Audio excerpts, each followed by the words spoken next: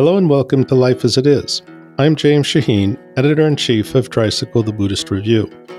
Over the course of the last few years, many of us have found ourselves dealing with loss, yet our contemporary culture often doesn't allow us the space we need to grieve.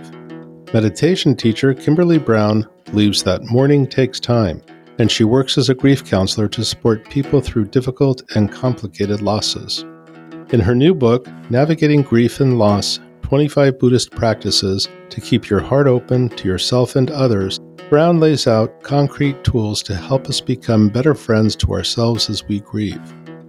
In today's episode of Life as It Is, my co-host Sharon Salzberg and I sit down with Kim to talk about how we can learn to stay with our grief, why it can be so hard to ask for help, and how rituals can help us honor the losses in our lives.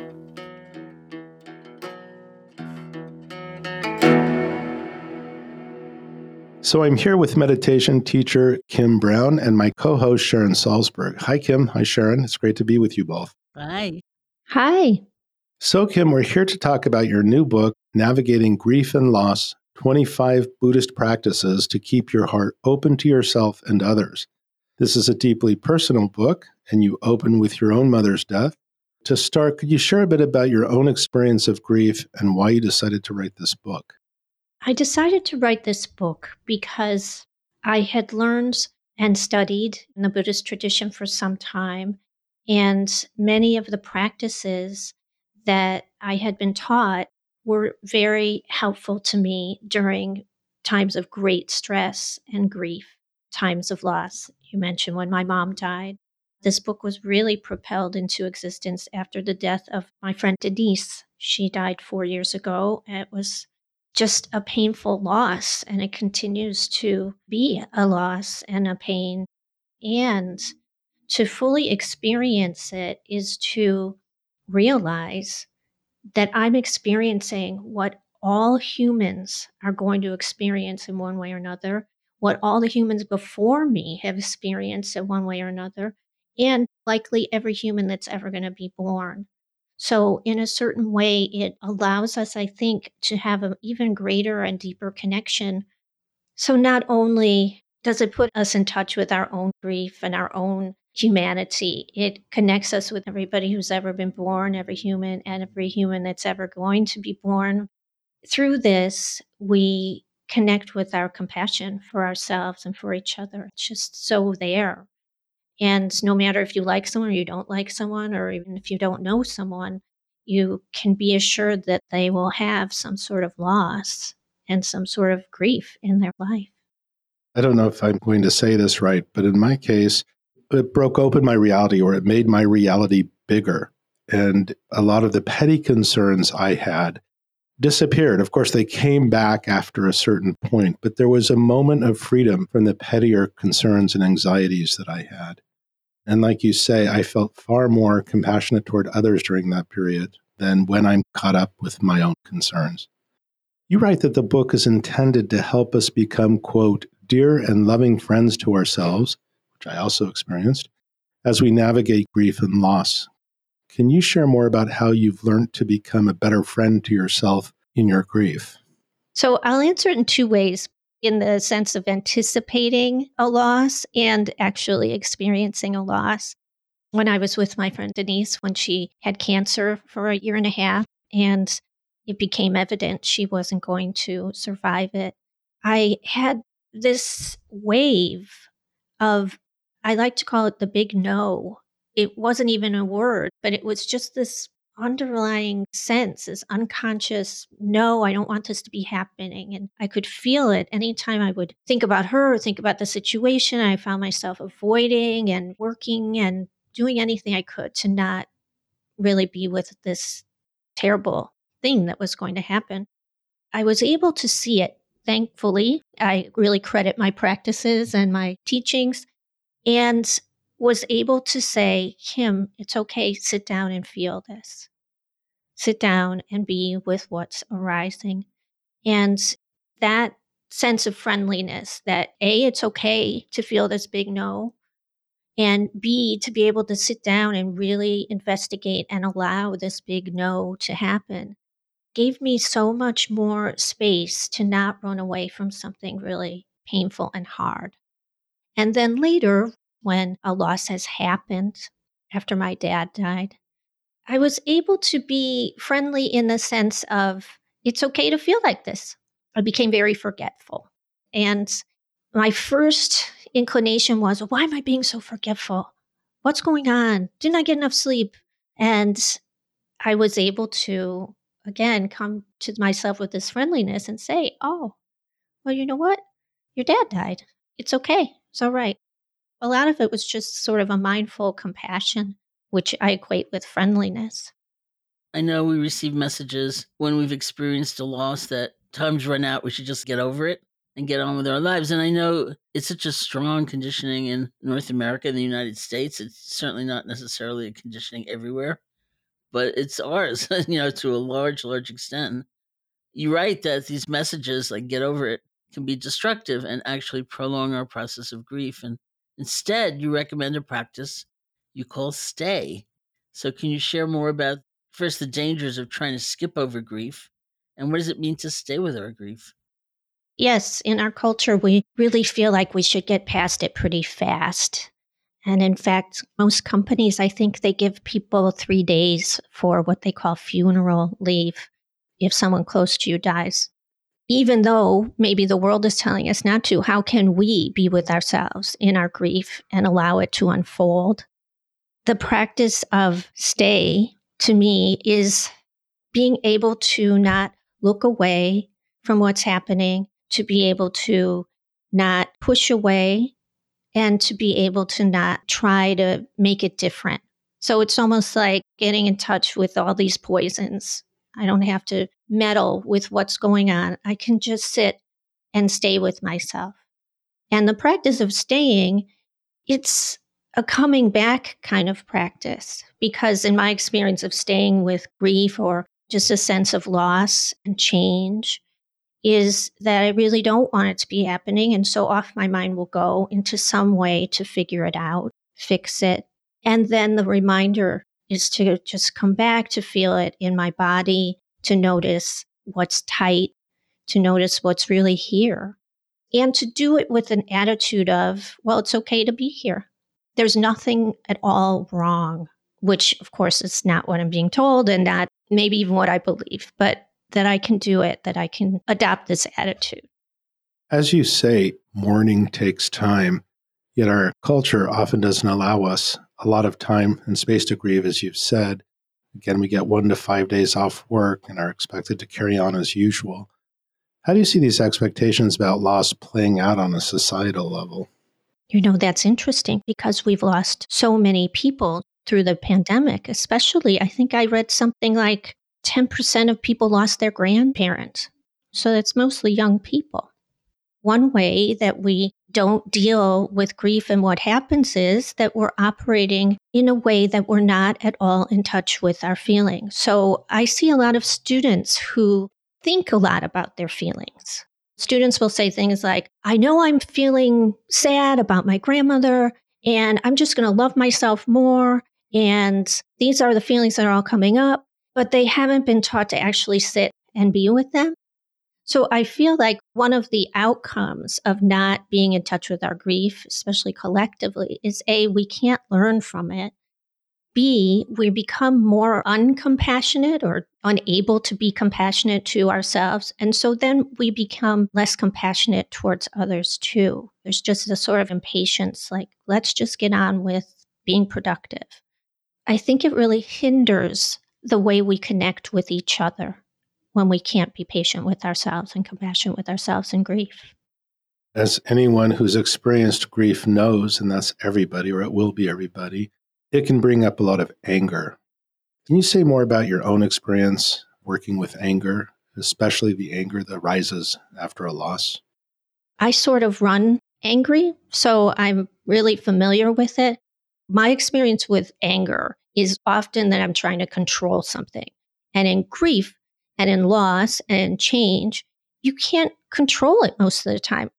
I start to feel like I'm going to control it all, and then I can't, and then I'm really mad about it. So my father was very sick during the pandemic. He had a very big health crisis. He was a very old man. I was trying to manage it. He was in Chicago. I was in New York. I was calling the hospital. I was calling his doctors. No one was, in my opinion, responding appropriately. I was getting more and more mad. I don't always see it right away, how mad I'm getting. But when I do, which is usually because I start to notice that I am so tight in my heart and my palms are sweating, my thoughts are racing. What I usually do then is just sit down. I remember sitting on the floor often during these angry times and just breathing and just bringing a sense of friendliness to myself and allowing myself to notice how much I was trying to control. We talk so much about letting go, and I think it's Jon Kabat-Zinn who says, if you could let go, you would have done it a long time ago. So it wasn't like I sat down and let go, but I sat down and gave myself space to feel that I was trying to control things and recognize that I could maybe just breathe into it and be less clinging and less hard to it. And also, what's underneath anger for most of us is something: hurt, fear, worry, whatever it is. And so sitting down, recognizing, oh, okay, anger's here, is recognizing what's propelling that anger and what's beneath it. In grief, it's usually a terrible heartbreak, a terrible, terrible feeling. Well, along those lines, you write that anger can be either a wise signal or a misdirected warning. Can you walk us through the distinction? Because the way you were talking, it was sounding like it was waking you up to what might be underneath it. What is a misdirected warning? Well, a misdirected warning, in my example with my dad, I was taking all of this information and I was misinterpreting it. So I would call and talk to a doctor. I'd call and talk to a hospital. I would try to manage the insurance.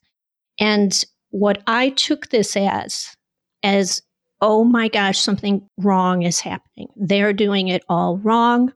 There's a terrible danger about to happen because these people are not competent. That's what I meant by the misdirected warning. I feel angry. I feel upset. That must mean something wrong is happening. Sometimes nothing wrong is happening.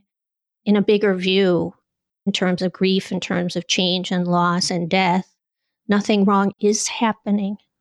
This is the unfolding of life, sadly. The wise signal is, okay, I see that I'm upset. I see that this anger is really powerful. And underneath it is something very hurt, and I'm going to tend to it. But the disconnected warning is, there is something wrong and I have to fix it. And yet the truth is there's nothing wrong and I may be unable to fix it. Yeah, I think that's a really important point. The sense sometimes that something is wrong. I mean, I think about in my 20s, a lot of people my age were dying. And yes, there was plenty wrong with how, say, our government was responding or others were responding.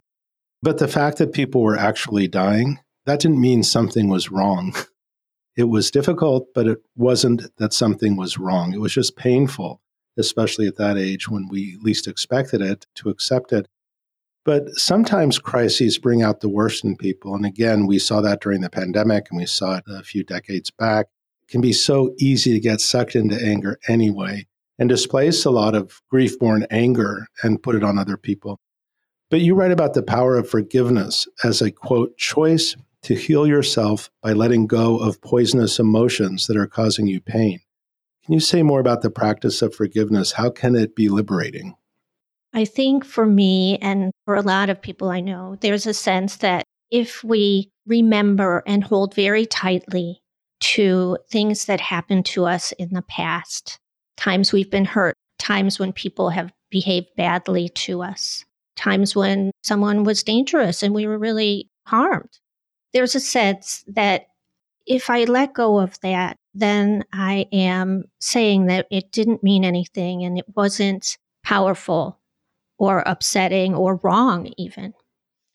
And forgiveness is a way to be able to say, me hanging on to this difficulty, this harm, this trauma even, is really causing me a lot of pain. I am feeling angry and maybe even sick and maybe even unable to move forward. So I'm going to choose to forgive. And in this sense, it's forgive and remember. As many Buddhist teachers say, forgive and remember. To be able to say, I don't want to feel like this anymore. It's eating me up. I'm on fire all the time because of this situation that happened that's in the past. So I'm going to choose to take care of it by bringing kindness and friendliness to these feelings. And I'm going to choose to recognize that that person, whoever inflicted this, perhaps they were wrong, perhaps they're even dangerous. And I'm going to choose to recognize that they're another human being, that they made a terrible mistake or they did something awful. I don't have to be friends with them or even know them. And I don't have to hate them and wish something ill would happen to them. I had a situation with a friend who died, and someone involved with that behaved very badly, as these things happen in families sometimes. And for the longest time, I had a sense that they should be held accountable. Someone should call them up and tell them how terrible it was. And finally, through a lot of practice, I was able to say, and I am able to say, well, they did what they did. Me holding on to this is really painful. I don't know if I wish them well, but I don't wish them ill anymore. Just as tricky in a way as the relationship to forgiveness is the relationship to hope. I know that if you're talking about kind of the nature of the relationship between fear and hope, it's hard to know exactly what type of hope one means. That word could be used to mean strong attachment and holding and clinging, and it could also mean perspective and not being defined by the circumstances of the moment. So you lay out two types of hope: skillful hope and hope that causes fear. And I'm wondering if you can share more about the connections between fear and hope, and how can we cultivate skillful hope rather than grasping at particular outcomes. In many ways, hope is also related to that, trying to make things happen. Sharon just mentioned the idea of clinging. I really, really want this to happen. I am going to only focus on this outcome. I don't get fired. My dad recovers. And I put all my effort into it and all my thoughts and all my feelings because I'm so afraid that those things will happen.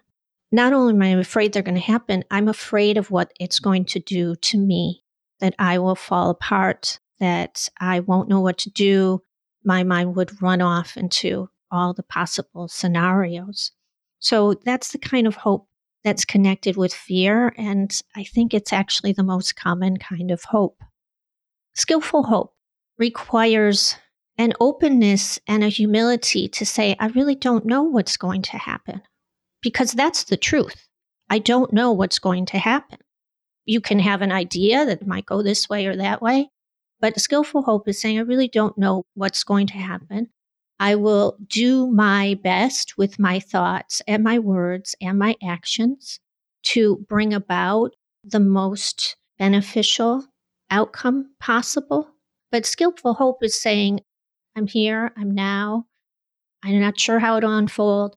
It requires a certain amount of confidence that however it turns out, I'm going to be okay. That's such an important distinction because we suffer so much from clinging and grasping. And then maybe the last thing we want is to cultivate it even more strongly. And yet, to have despair, to be nihilistic, to think nothing matters, to have no hope is really not a way to freedom either. You also write, interestingly enough, about fear and hope in the context of anticipatory grief, or grief when you know someone is going to die. And that made me think of my friend Sylvia Borstein, one of my colleagues, who describes herself as a recovering catastrophizer. So it's not even so much, she says, when we know someone is going to die, because she said in those situations, like a real crisis, I'm like a rock. But it's when we just fall into like a pit of anxious thinking.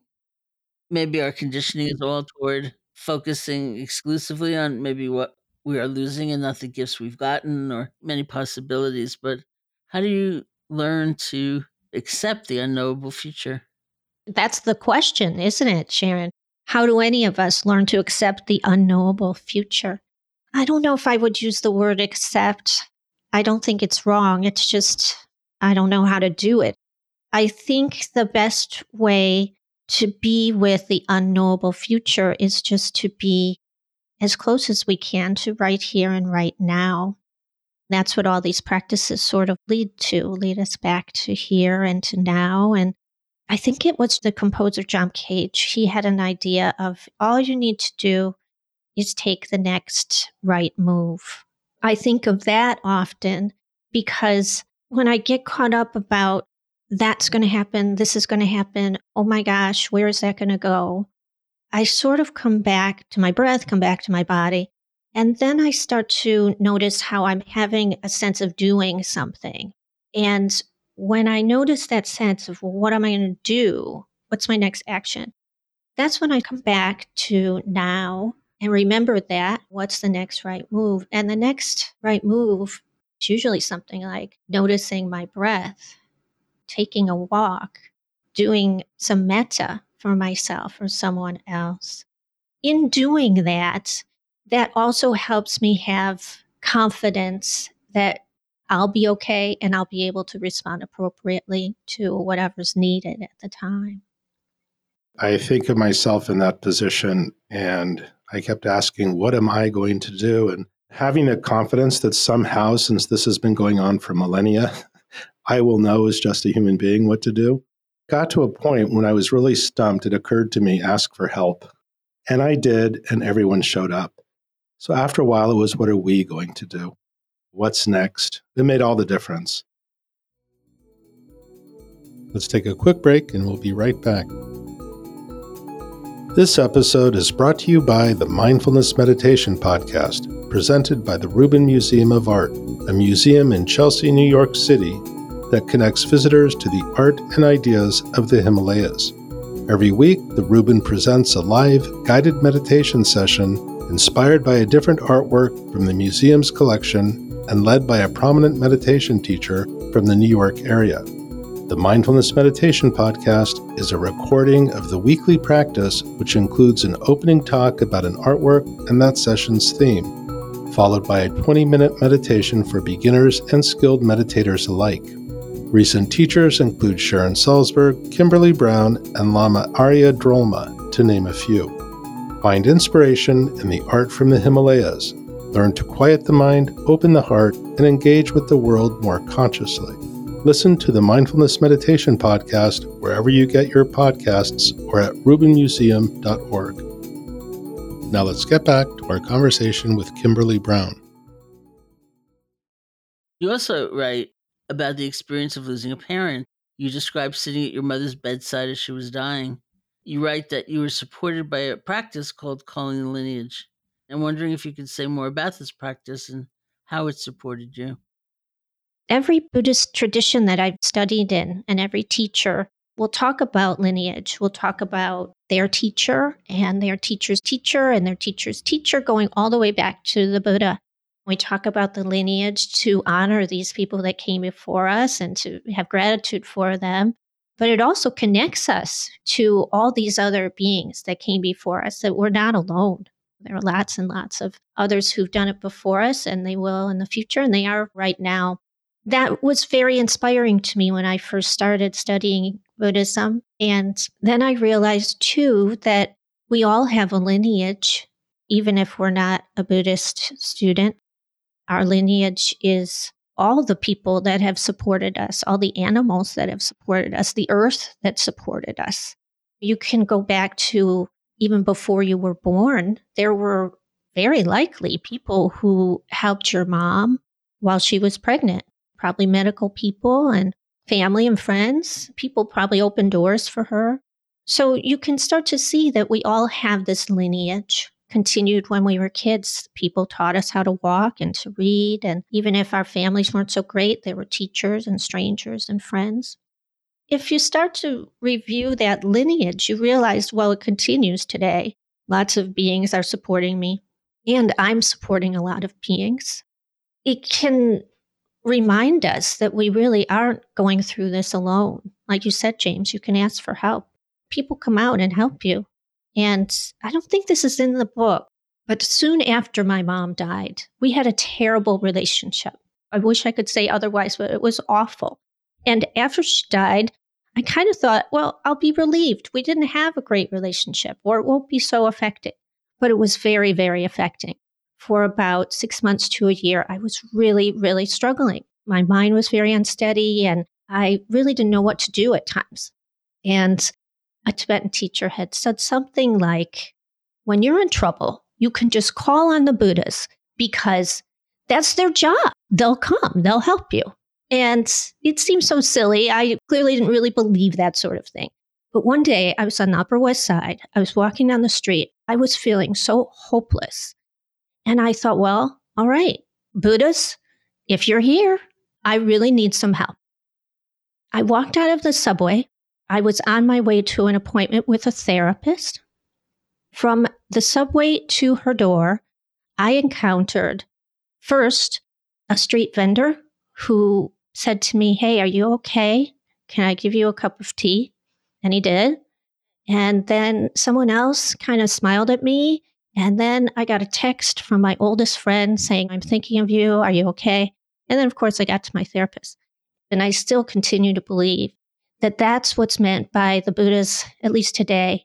That's how they're manifesting. They're from each other, from us. They're all here right now. And we can ask for that help and really tap into it.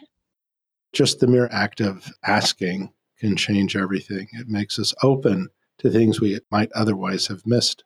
But when someone we love is dying, you discuss this in the book, it can be so challenging to say goodbye. Can you share some of what you learned about saying goodbye? There's saying goodbye in a literal way, right? Being present at someone's death, actually being able to express this sense of they're dying, you're not going to interact anymore. And that can be something that people really avoid doing, at least in my experience. I've known a lot of people who have managed to not show up or come at the last minute when someone's very sick because it's so scary to do that. And who wants to say goodbye?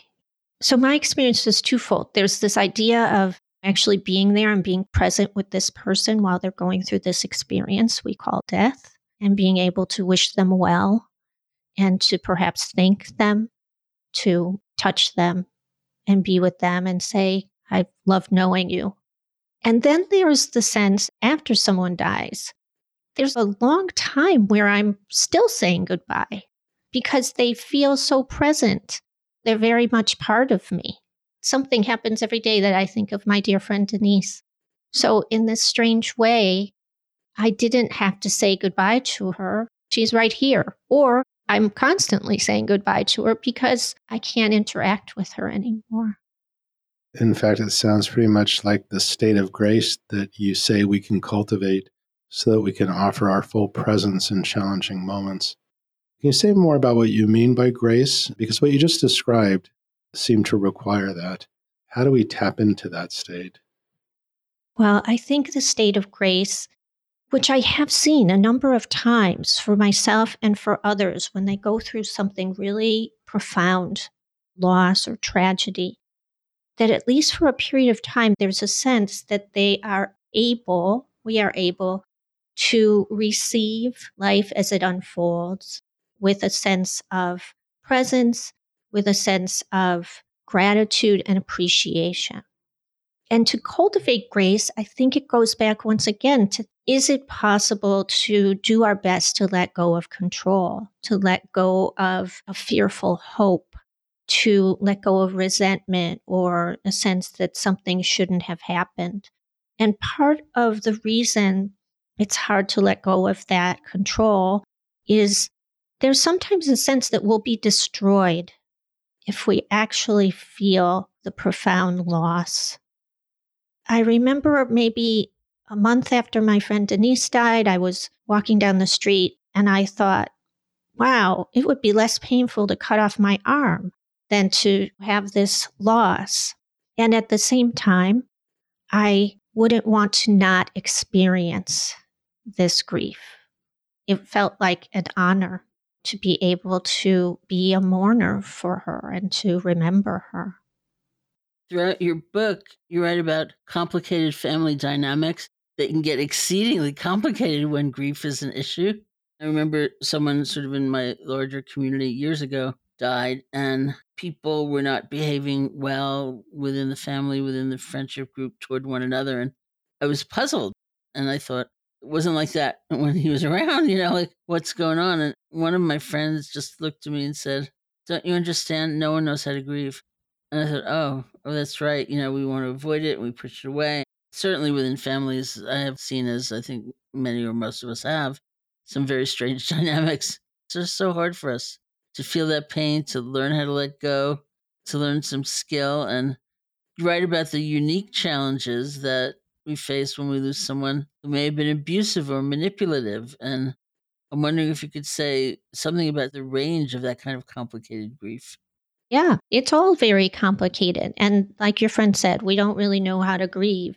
There's sort of a myth in our culture that, oh, when something difficult happens, families will come together. That's what we do. We're family. And that doesn't happen a lot. Often people are really struggling and they don't know what to do and then behave badly. There's a couple of ways I think that we can work with people that are behaving badly during a difficult situation. My mom was an alcoholic and she had a lot of strange friends, as many people with a drinking or addiction problems have. And she was in the hospital, and this man who was a friend of hers is a younger man. She knew him from the tavern. And he said, "Kim, your mom said she was leaving the house to me. I just wanted to let you know this." Well, I remember laughing, but the people closest to me were so angry at him that he was so inappropriate. And here's my mom dying. I think that it's possible when people are behaving badly to just keep coming back to yourself, bringing your attention to your own heart, your own mind, your own breath, your own body, being able just to take a pause. You don't have to say anything right away. You don't have to do anything. You can just sit for a minute. And that you don't have to be the one to make anybody else feel better. You can do your best, but other people are going to behave the way they're going to behave. Using your wisdom to be able to say, "No, I'm not dealing with this right now," or "We can talk about this later," can be really useful. Now, for someone who's died who was difficult, abusive, with whom you had a very complicated relationship, it's very likely you're going to have what's called complicated grief. That's another myth. Someone dies and our heart opens and we just feel so bad for them and we can say goodbye and everything's at peace now. But that's not usually how it happens either, because what happens when someone dies is you've lost any opportunity that you might have to mend this relationship. Even if that really wasn't going to happen, there's always that possibility. And you might have to honor a lot of your own deeply felt wishes that things had been different with that person. In 2012, 6 months after my mom died, is the first time I came to IMS, and I did a metta retreat with you and with Gina Sharp. And it's really from there on that I adopted that practice for myself. But when I got there, I was really in torment and I almost didn't come. My mom and I had this terrible relationship. I felt so guilty about it. I should have been a better daughter. She was very troubled. Why didn't I help her more? All kinds of stuff. And going on that retreat is in many ways the single best thing I've done for myself, because I was at that point just crying a lot and nothing was wrong. I didn't have a sense of anything being wrong. And by maybe the 5th day, I realized I was going to be fine. This was a really hard thing to go through, and I was going to be fine. Being able to be with all of that arises, the regrets and the sadness and the fear. So yes, to this complicated grief, to be really patient with yourself. Don't have expectations of how your grief is going to go. Ask for help when you need it from friends, from counselors.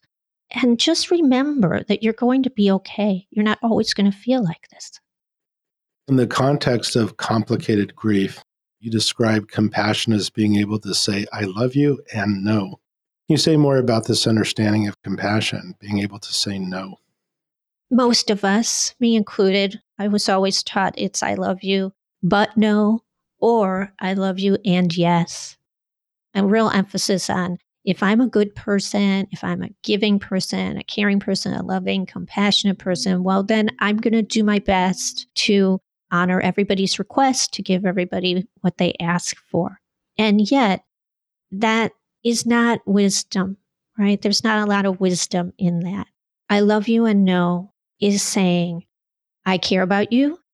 I don't have to be defensive about my choices and my wisdom. And saying no doesn't mean that I don't love you, that I'm not a compassionate person. In fact, it can say that I'm using my wisdom to know what's best for both of us in this moment. I love you and no, I won't lend you any money. I love you and no, you can't stay on my couch again. The Brahma Viharas really emphasize this by including equanimity or wisdom.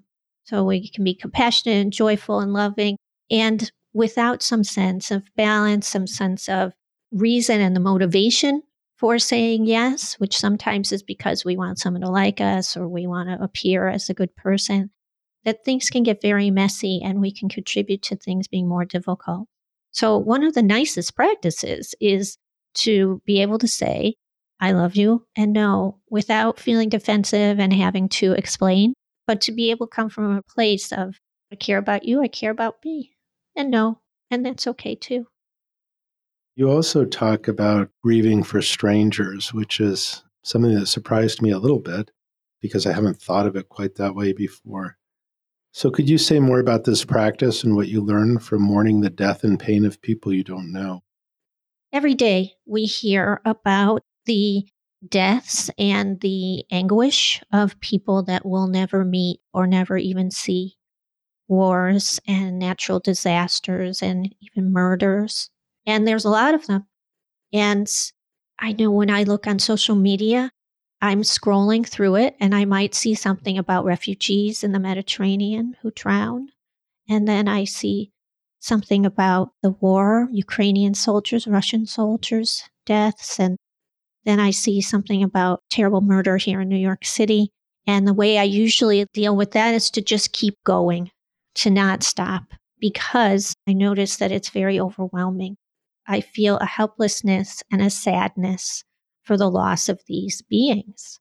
My practice has been to first sit and realize, wow, that's terrible. That loss was terrible for them, for their families, and allow my heart to open up to heartbreak.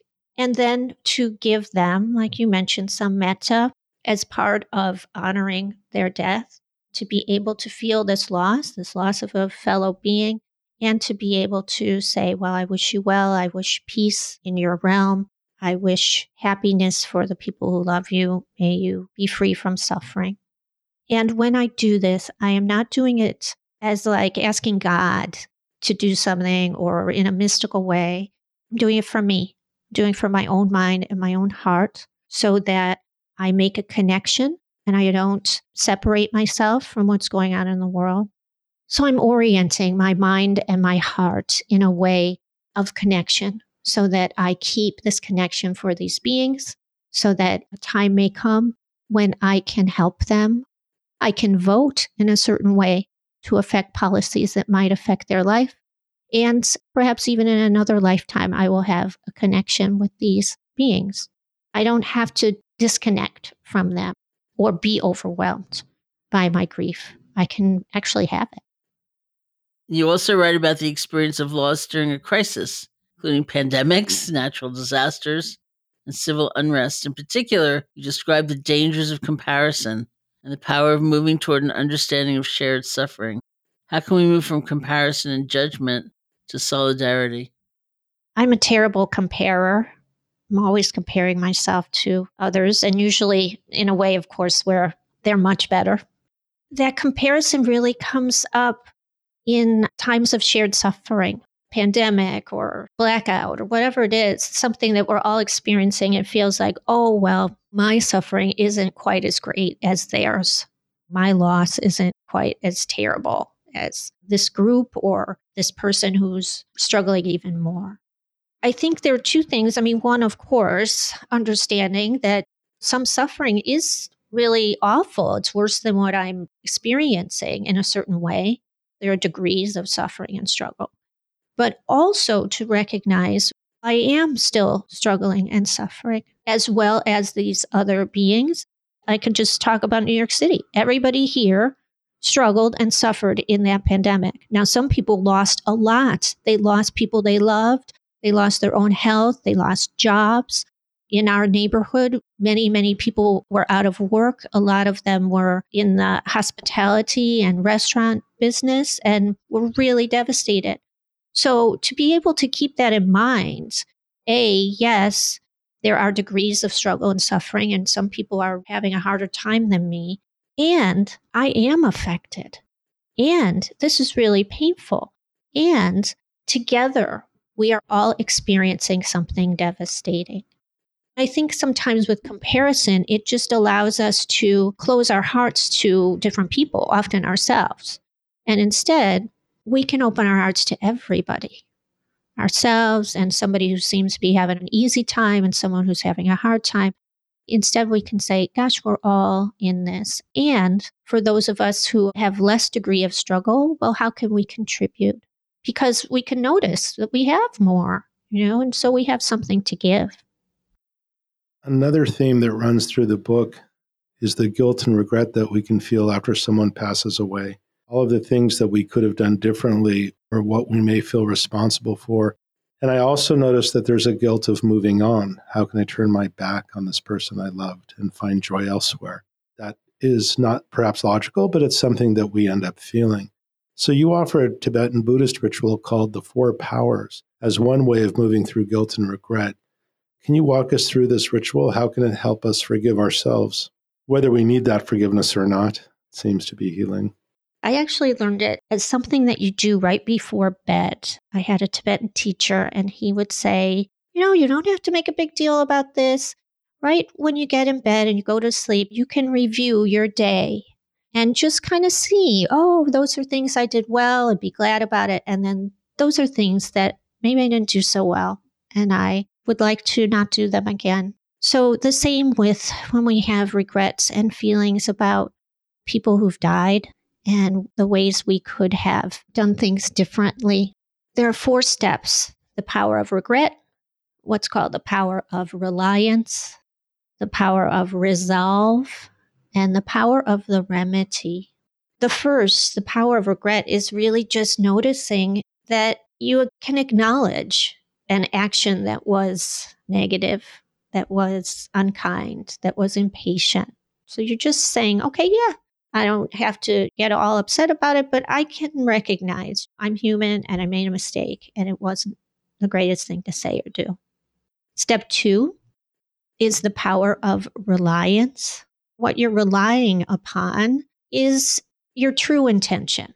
The fact that you can notice regret means that you notice and want to be beneficial, to not harm. So the power of reliance is really relying on that intention, your kindness, your wisdom.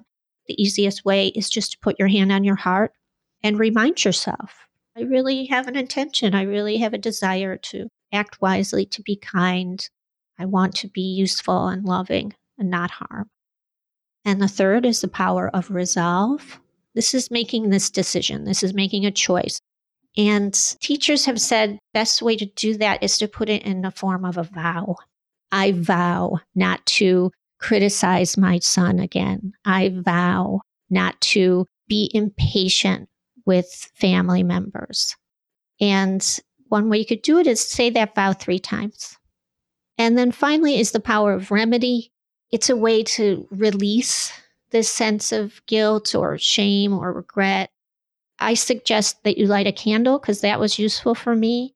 While I'm lighting it, while you're lighting it, say, I forgive myself for making mistakes.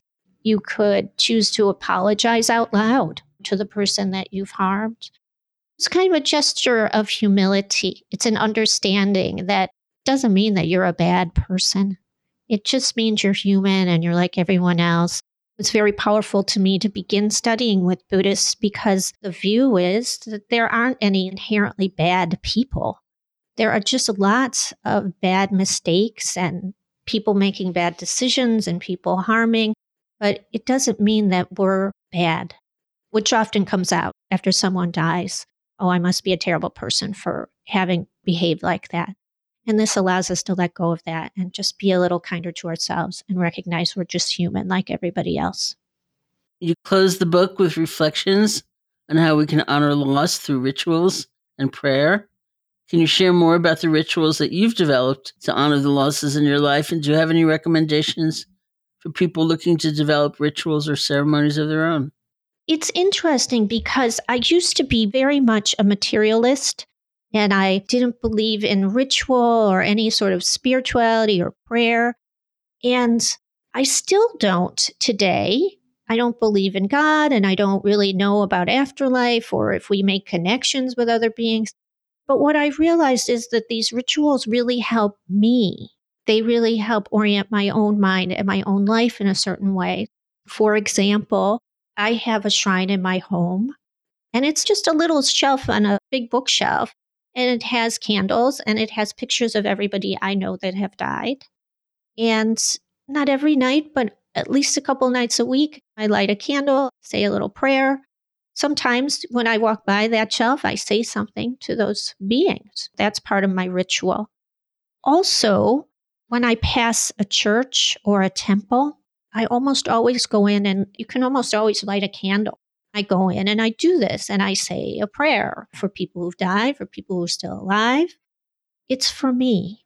It's not about God. It's not about anybody else. It's about keeping my heart open and recognizing my wisdom and developing a way to orient my actions in every moment.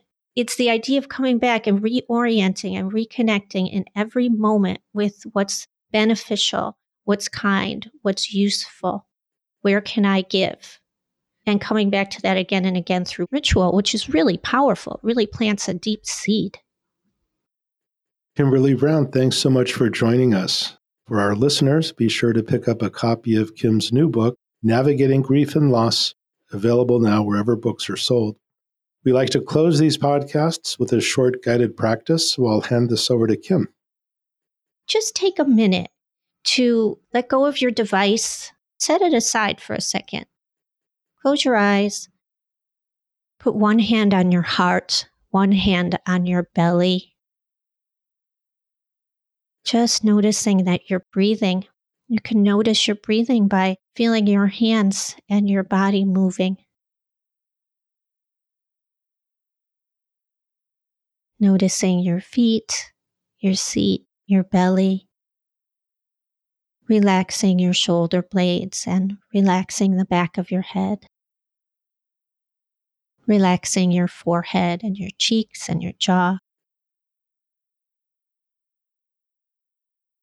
Just giving yourself permission to be here. Just permission to be. Feeling your breath.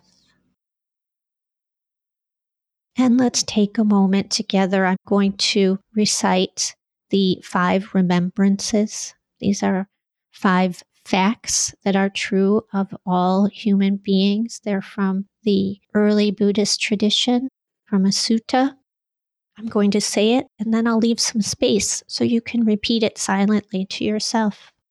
The first truth. I am of the nature to grow old. There's no way to escape growing older. I am of the nature to get sick. There's no way to escape getting sick. I am of the nature to die. There is no way to escape death. All that is dear to me and everyone I love are of the nature to change, and there is no way to escape being separated from them.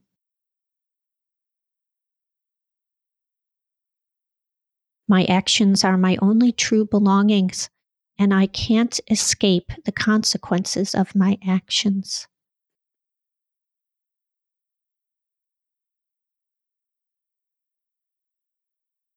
They are the ground on which I stand.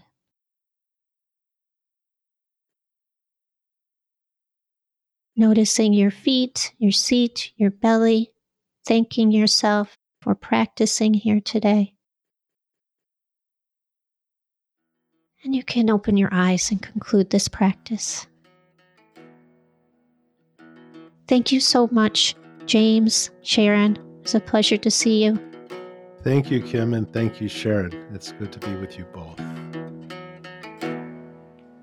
You've been listening to Life as It Is with Kimberly Brown. We'd love to hear your thoughts about the podcast, so write us at feedback@tricycle.org to let us know what you think. If you enjoyed this episode, please consider leaving a review on Apple Podcasts. To keep up with the show, you can follow Tricycle Talks wherever you listen to podcasts. Life as It Is and Tricycle Talks are produced by As It Should Be Productions and Sarah Fleming. I'm James Shaheen, Editor-in-Chief of Tricycle the Buddhist Review. Thanks for listening.